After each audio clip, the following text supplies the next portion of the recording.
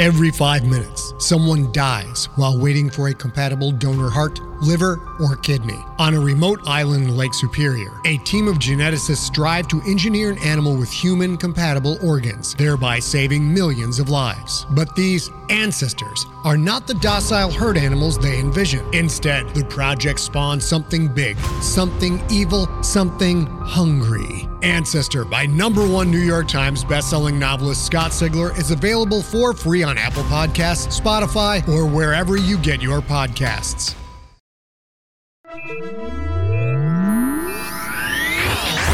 Lightspeed. Hi, and welcome to the Lightspeed Magazine Story Podcast. I'm your host, John Joseph Adams. Our story this week is Long Enough and Just So Long by Kat Rambo. It's read for you by Susan Scott. Kat Rambo lives and writes in the Pacific Northwest. Her collection, Eyes Like Sky and Coal and Moonlight, appeared from Paper Golem Press in 2009, following her collaboration with Jeff Vandermeer, The Surgeon's Tale and Other Stories, in 2007. Her short fiction has appeared in magazines such as Asimov's, Weird Tales, and Clarkesworld, and she had a story in the September 2010 issue of Lightspeed, making Kat our first repeat fiction contributor. I hope you enjoy the story, and if you do, I hope you'll go to our website at lightspeedmagazine.com and leave a comment. Just click on fiction, find this story, and then leave a comment there. Or if you'd like to help spread the word, go to iTunes, find the Lightspeed Magazine Story Podcast, and leave a review or rating there.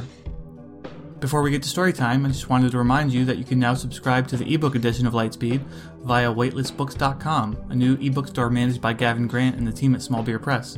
Subscriptions are just $19.95 a year, and that's over $15 off the cover price. So subscribe early and subscribe often, and tell your friends. Well, that about does it for this week's intro, so without further ado, let's make the jump to Lightspeed.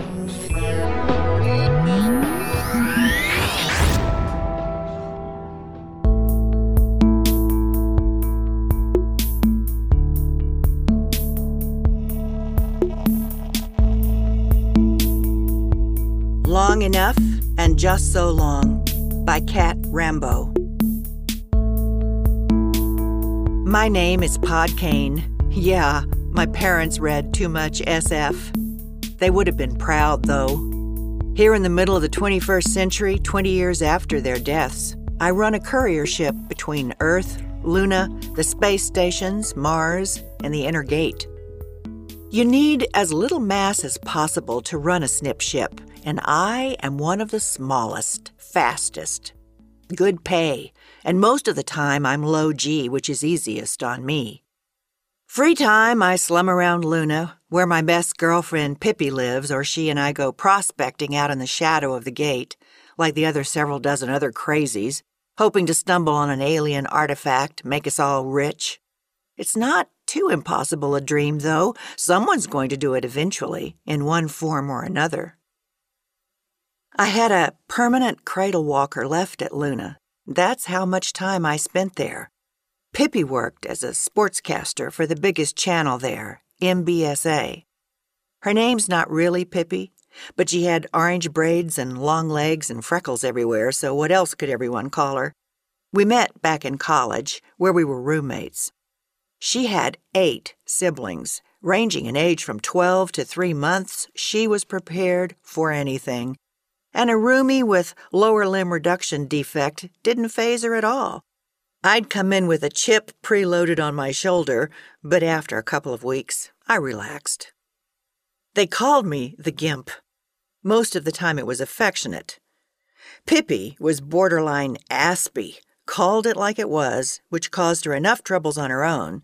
You had to explain to her why you were angry or sad or whatever, but once she knew what was going on, she was as considerate as could be. The aspiness is what makes her an excellent sportscaster. She knows every sports score for the last half-century and a lot beyond that. You can't come up with a trivia question that's lunar sports-related that she can't answer. She was passionate about it in a way that charmed the camera. We never hooked up. Both of us were wired straight. Pippi had a regular friend named Trevor who was usually away on business trips. I paid for it, or went virtual every once in a while and left it at that. We were both enjoying sunlight at our favorite park, a little away from Pippi's apartment complex. There's a sculpture there I've always loved, big spindly rails of color tumbling like animation lines, edges glinting pink and blue and purple. The garden there is all vegetable. You can smell the distinct odor of the tomato and basil and sage, particularly when it's warm. Pippi had her face turned up to the light, soaking in the warmth. She had been indulging in tanners again. Her brief shirt and shorts were bright orange, vibrant against her brown skin. I was more cautious. I don't want skin tumors later on, so I keep a gauzy overshirt and hat about me. My arms, strapped into the walker's maneuvering legs, had silvery sleeves set over them to deflect the light. Underneath the sleeves, my skin had a mercurial cast. We both saw him when he entered the park, tourist new, still dressed in arrival shorts and paper shirt with "Be nice, I'm a newbie" printed on the back and guaranteeing him a 10% discount at any participating business. Pippi squinted over. "Is that?" I followed her gaze, dark glasses giving me the advantage. "Yep, it's an AI." "Not just any AI, though," she said, eyes watering, "unless I'm wrong." "Nope, it's a sex bot," I said. It was just after what the newsies were calling the sex bot scandal. The senator caught traveling with an AI that had used the momentary notoriety to call for AI rights. Now it and several others of its kind had bought themselves free. I'd seen an interview with one while trapped in line picking up Chinese takeout the night before. He'd said he intended to travel with his friend, another of the bots. Wink, wink, nudge, nudge. The oldest human urge, curiosity about who or what each other was fucking. He had the white plastic skin most AIs were affecting that year. On his head, a slouched wool hat like a noir detective's. He looked up and saw us looking at him. For a second he froze like a car grinding gears to a stop. Then he moved again, almost impatient, flinging an arm up as though against us. Although I realized a second later that it shielded his eyes from the dazzle of sunlight off the sculpture. Trapezoids of colored light danced over his tunic, glittered on the lenses that were his eyes. Pippi waved. He stepped backwards, ducked into the tunnel, so of course we went in pursuit. He took the west tunnel, took it as far as I could. As I said, I'm small and mostly muscular chest and shoulders, so I can rocket along as far as anyone from handhold to handhold. Pippi slowed me down, kept hissing at me to wait up for her. We were in the most touristy of plazas, the complex of malls near the big hotels, the public gardens. I thought I'd seen the flicker of his tunic, his hat's crumpled feather, ducked into the Thai garden. The dome overhead admitted unadulterated sunlight. There were parrot flowers and buapood, a waterfall, and a grove full of gibbons safely behind mesh. Trails led off to discreet clothing and lifestyle boutiques, a restaurant, and a walkway to the next mall. I saw his hat bob through its glass confines and elbowed Pippi, pointing. She said, "He could be going anywhere from there. There's a tube stop in the middle of the mall." "Where would a sex bot go?" "Do you think he's for hire?" she said. The interview had said only a few of the sex bots had chosen to keep their professions. Most of the others had made enough to fund other careers. Most had become solo miners or explorer pilots. "It can't be the first time he's been asked the question," Pippi said. I hesitated. I knew I could talk her into asking. Could machines feel embarrassment? What was the etiquette of communication? Was a sex bot, like a human, capable of being flattered by a flirtatious or even directly admiring question? Gibbons hooted overhead, and a long-billed bird clung upside down to the other side of the mesh. If we stayed here much longer, we'd have a park fee added to our monthly taxes. 2 parks in a single day was way too extravagant. We went home. I had an early run to the gate the next morning, so I got up early, let myself out, took the west tunnel to the tube stop, grabbed a mushroom roll on the way, and ate it on the platform, peering into shop windows at orange and blue scarves and fake ferns and a whole window wall's worth of animate muffs. The sign said they lived off air impurities. They had no eyes, which to some people made them cute, I guess, but to me just looked sad. Tourists going past in bright shirts and arcs of perfect white teeth, demigods powered by cash. A feather reflected in the window. Behind me, the sex bot. This time I followed at a distance. Got in the train car at the opposite end, but kept an eye on him. Luckily for me, he was getting out at the port. I don't know what I would have done if it had looked as though he was going further. I would have followed him, I think. Why? I don't know. There was something charming about the way he held himself, and I was curious, who wouldn't be, about the experience of someone made for sex, someone who'd had it be his entire rationale for existence. What would it have been like for him, awakening to that? Came out to the Dundee Cliffs, overlooking the Sea of Tranquility. He was there, at that flickering curtain of energy, and I remembered what it did to constructs. Shorted them out, wiped them clean. He had his hand outstretched, and I'm the last to deny anyone their choices, but even so, I shouted, "Hey!" He turned, his hand dropping so quickly I would have questioned I'd seen it there if I hadn't been who and what I was. I caught up to him. I was in the cradle walker because I was being lazy that day. I could see him taking it in, the metal spidering my lower body, the bulge where my flesh ended, where legs might have been on someone else, the nubs of my left hand, 2, but as useful as 3 of your fingers, I swear. I said, "Want to get a cup of tea and talk about it?"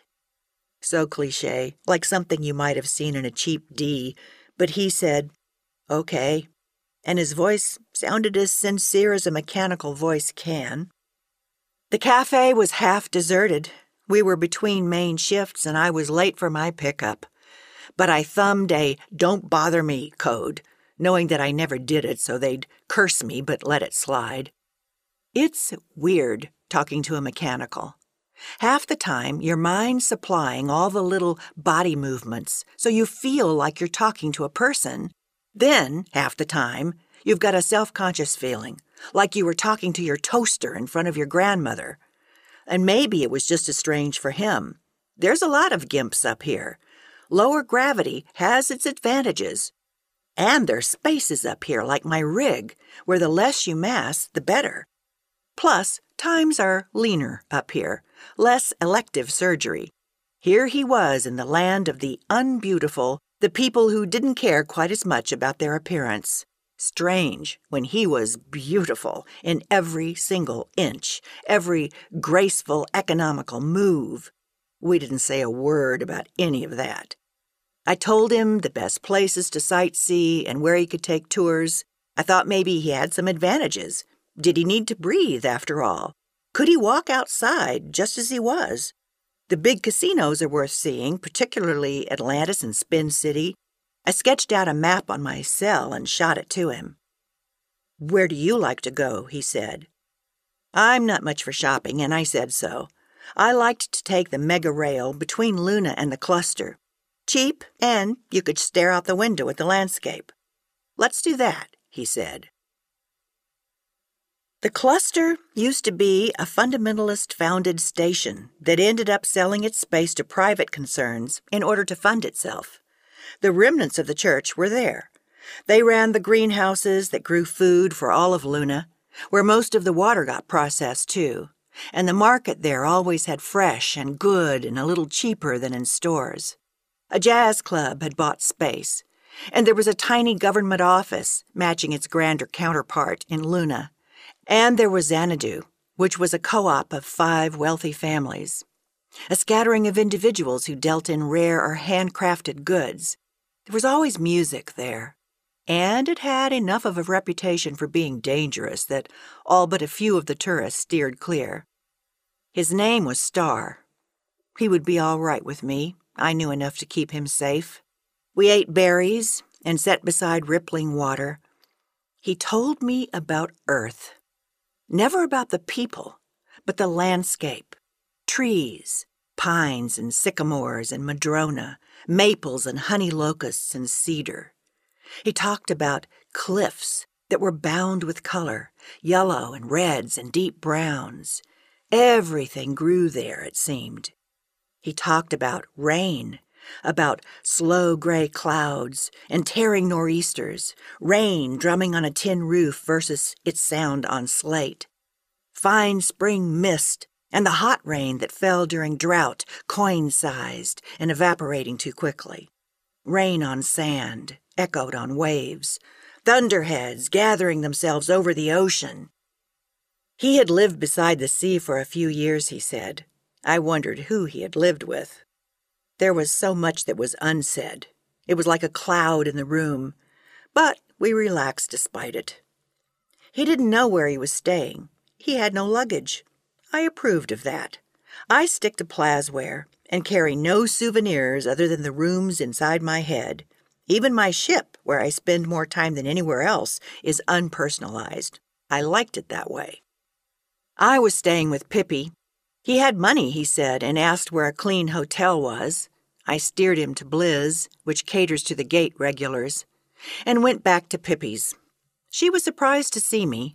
I hadn't felt like going out on trip, I said, and offered to take her out to dinner. All the time we were eating sweet potato fries and tempeh steaks, I was trying to figure out how to tell her about Star. I don't know what kept me from just blurting it out. That was usually the level we communicated at, straightforward and without pretense. I felt like a shit keeping quiet about it, though. Eventually it would come out, and the longer it took, the worse it would be. I wasn't prepared to see him at the door the next day. Pippi answered the door. "Bless you, my dear little friend," she shouted over her shoulder. "What?" I scooted back in my chair, caught a glimpse of his hat. "You got me a present." She reached out her hands. "Come in, come in." Her place is tiny. 3 of us made it feel crowded. We stood around the table. "How much do you cost?" Pippi asked Star. He looked at me. "I don't do that anymore." "Then why are you here?" "I came to see Podkane." Pippi was unembarrassed. She shrugged and said, "Okay." He wanted advice about buying into the colony, where to pick a spot. I made him buy me lunch in return for my advice, and we took Pippi along, since she knew better than I where the good deals were. "Over in the cluster, someone told me a month or 2 ago," she said. "He was saying the church is going to sell off more space and it's going to get gentrified. It's a long ways off, though, over an hour by tram."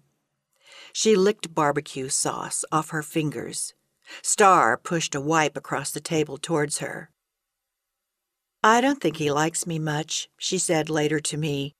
"I don't think he likes humans much," I said. "He makes allowances, but I think he'd be just as happy dealing with mechanicals only." "Not a lot of them up here," she said. "Why?" I said. "You'd think it would be ideal for them. No rust, less dirt, fewer pollutants in the air." "It would make sense," she said. "What does it say? We're so crazy we pick a place even mechanicals don't want to live?" Maybe 10,000 on the face of the moon. The space stations ranged in size from a few hundred to a few thousand. 20,000 on the surface of Mars. I didn't go back there much, even though it was where I had grown up, after my parents died in a crash. Maybe 2,000 or 3,000 existing around the bounty of the gate, another 100 pilots and vagabonds and parasite-ridden, the few, the proud, the crazy. Why had Star chosen to come up here? I asked. He said, "There's too many living things on the planet." "Why not Mars? It's enough people to qualify as civilization." "They're spread out and it's dusty. Here it's clean." "You like the sterility up here," I said. "Then why think about living over in the cluster? It's the most organic spot on the moon." His face never smiled, just tilted from one degree to another. "It's a controlled organic." "But what do you want to do?" "Live," he said. "By myself?" "With a few friends." He nodded towards me. according to my own devices. "What about sex?" I blurted out. He froze, like a stuck strut shadow. "I beg your pardon?" "I'm sorry," I said. "I didn't mean to intrude. It's just that I was somewhat interested, but only if you were." He shook his head, mere centimeters of rejection. "I'm afraid not." Words I'd heard before. "We can be friends, though." "He's not interested," I told Pippi.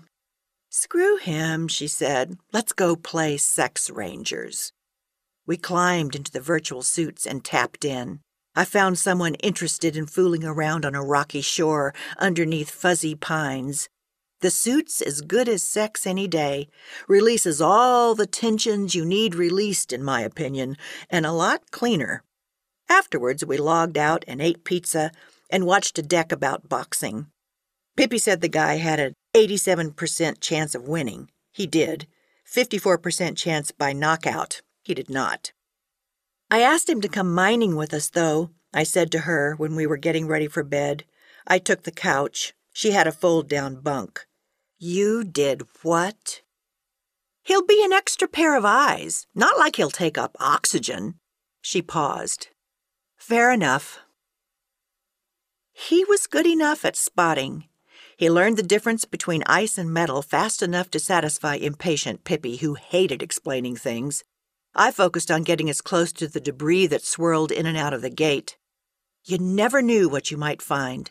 One guy picked up a device that fueled a company in food replication and yielded over 40 patents. One pilot found a singing harp. Another, the greasy lump that ended up becoming snip-ship fuel. You never knew. Pippi and I had a routine.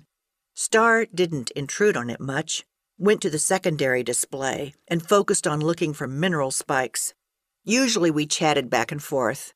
There, Star was an intrusive, if silent, presence.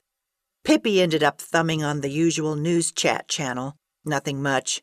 An outbreak on Mars, but small and well-contained.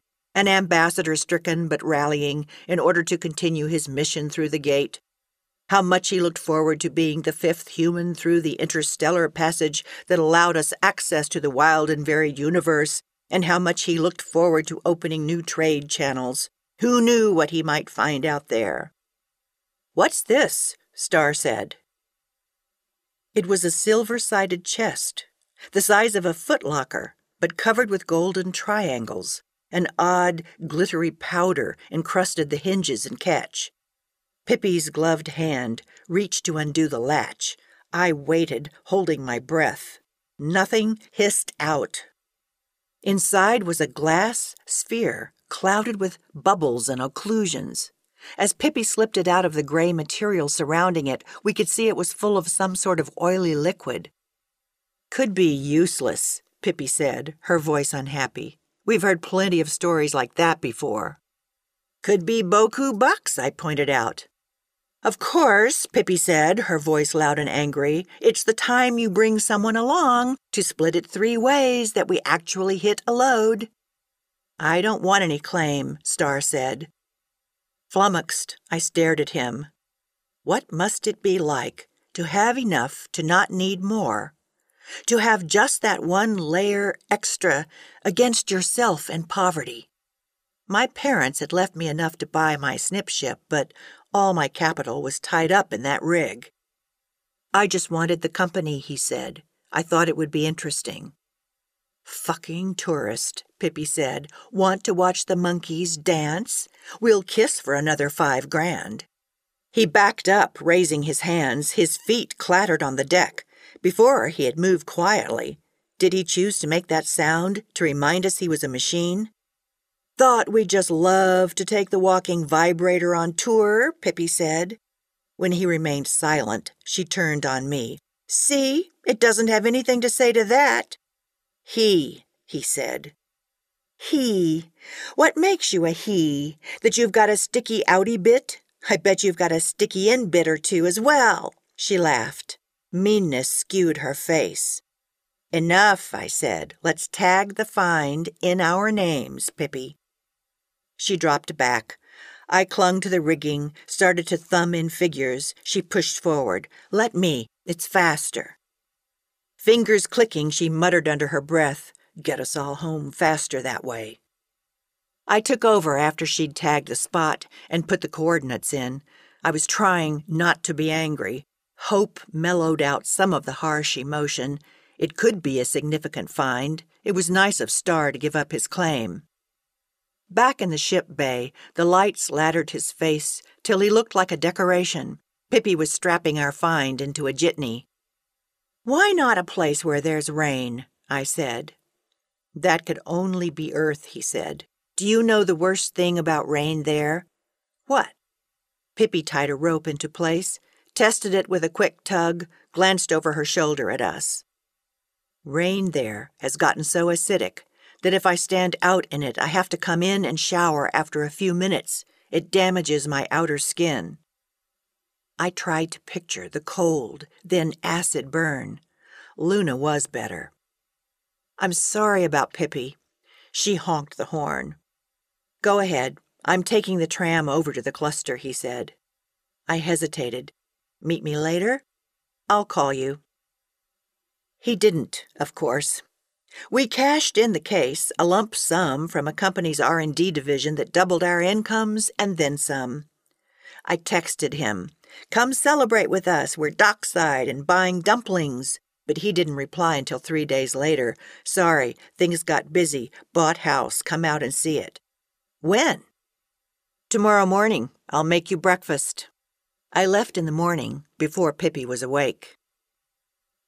His place was pretty swank, built into a cliffside with a spectacular view. He made me waffles with real maple syrup.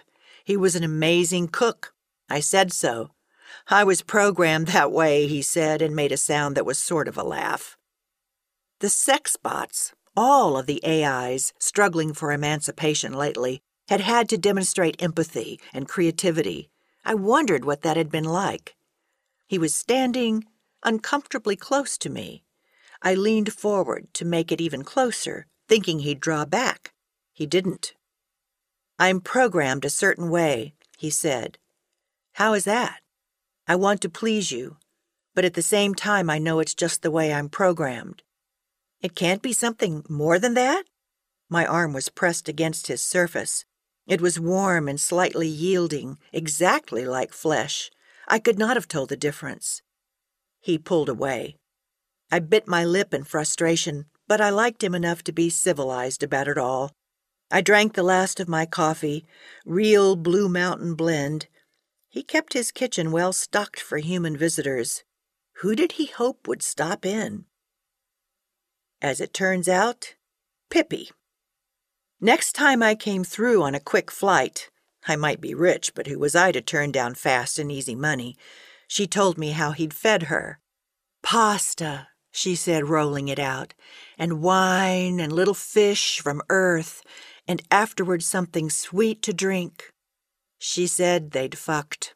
I believed her. Wouldn't be her style to lie. It would never occur to her. So I did, and said I'd fucked him too. She didn't respond, not right off the bat, but I caught her looking at me oddly by the time I said toodaloo and went off to sleep in my ship. It wasn't the first time I'd slept in there, not by a long shot. I wished them both happiness, I supposed.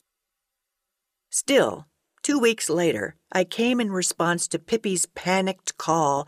He was going back to Earth, she said. We both showed up at the farewell hall. He was standing with a tall blonde woman, Earth fat.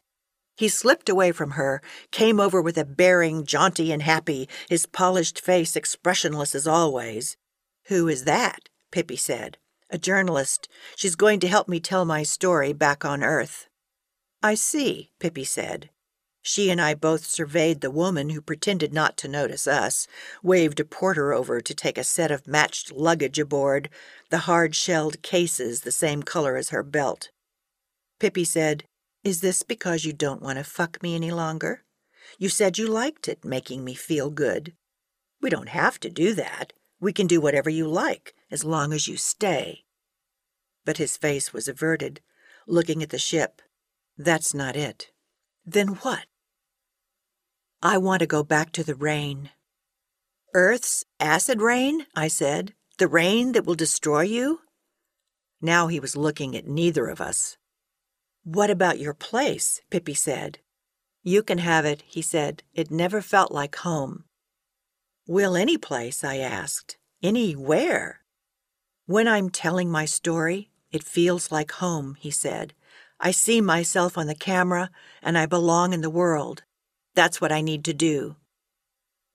Good luck, I said. What else could I say? Pippi and I walked away through the terminal. There were tourists all around us, going home, after they'd played exotic for a few days, experienced zero grav and skydiving, and painted their faces in order to play glide ball and eaten our food and drunk our wine, and now we're going home to the rain. We didn't look at each other. I didn't know how Long Star's shadow would lie between us. Maybe years. Maybe just long enough for sunlight to glint on forgotten metal out there in the sky. Maybe long enough, and just so long.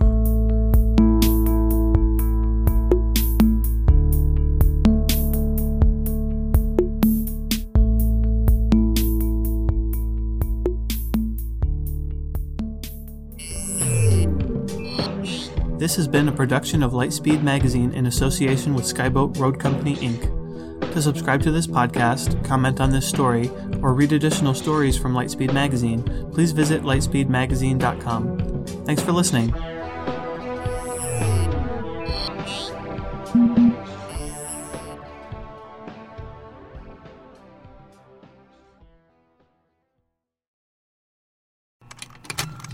Contained herein are the heresies of Radolf Burntwine, erstwhile monk turned traveling medical investigator. Join me as I uncover the blasphemous truth of a plague-ridden world, that ours is not a loving God, and we are not its favored children. The heresies of Radolf Burntwine, coming January 2nd, wherever podcasts are available.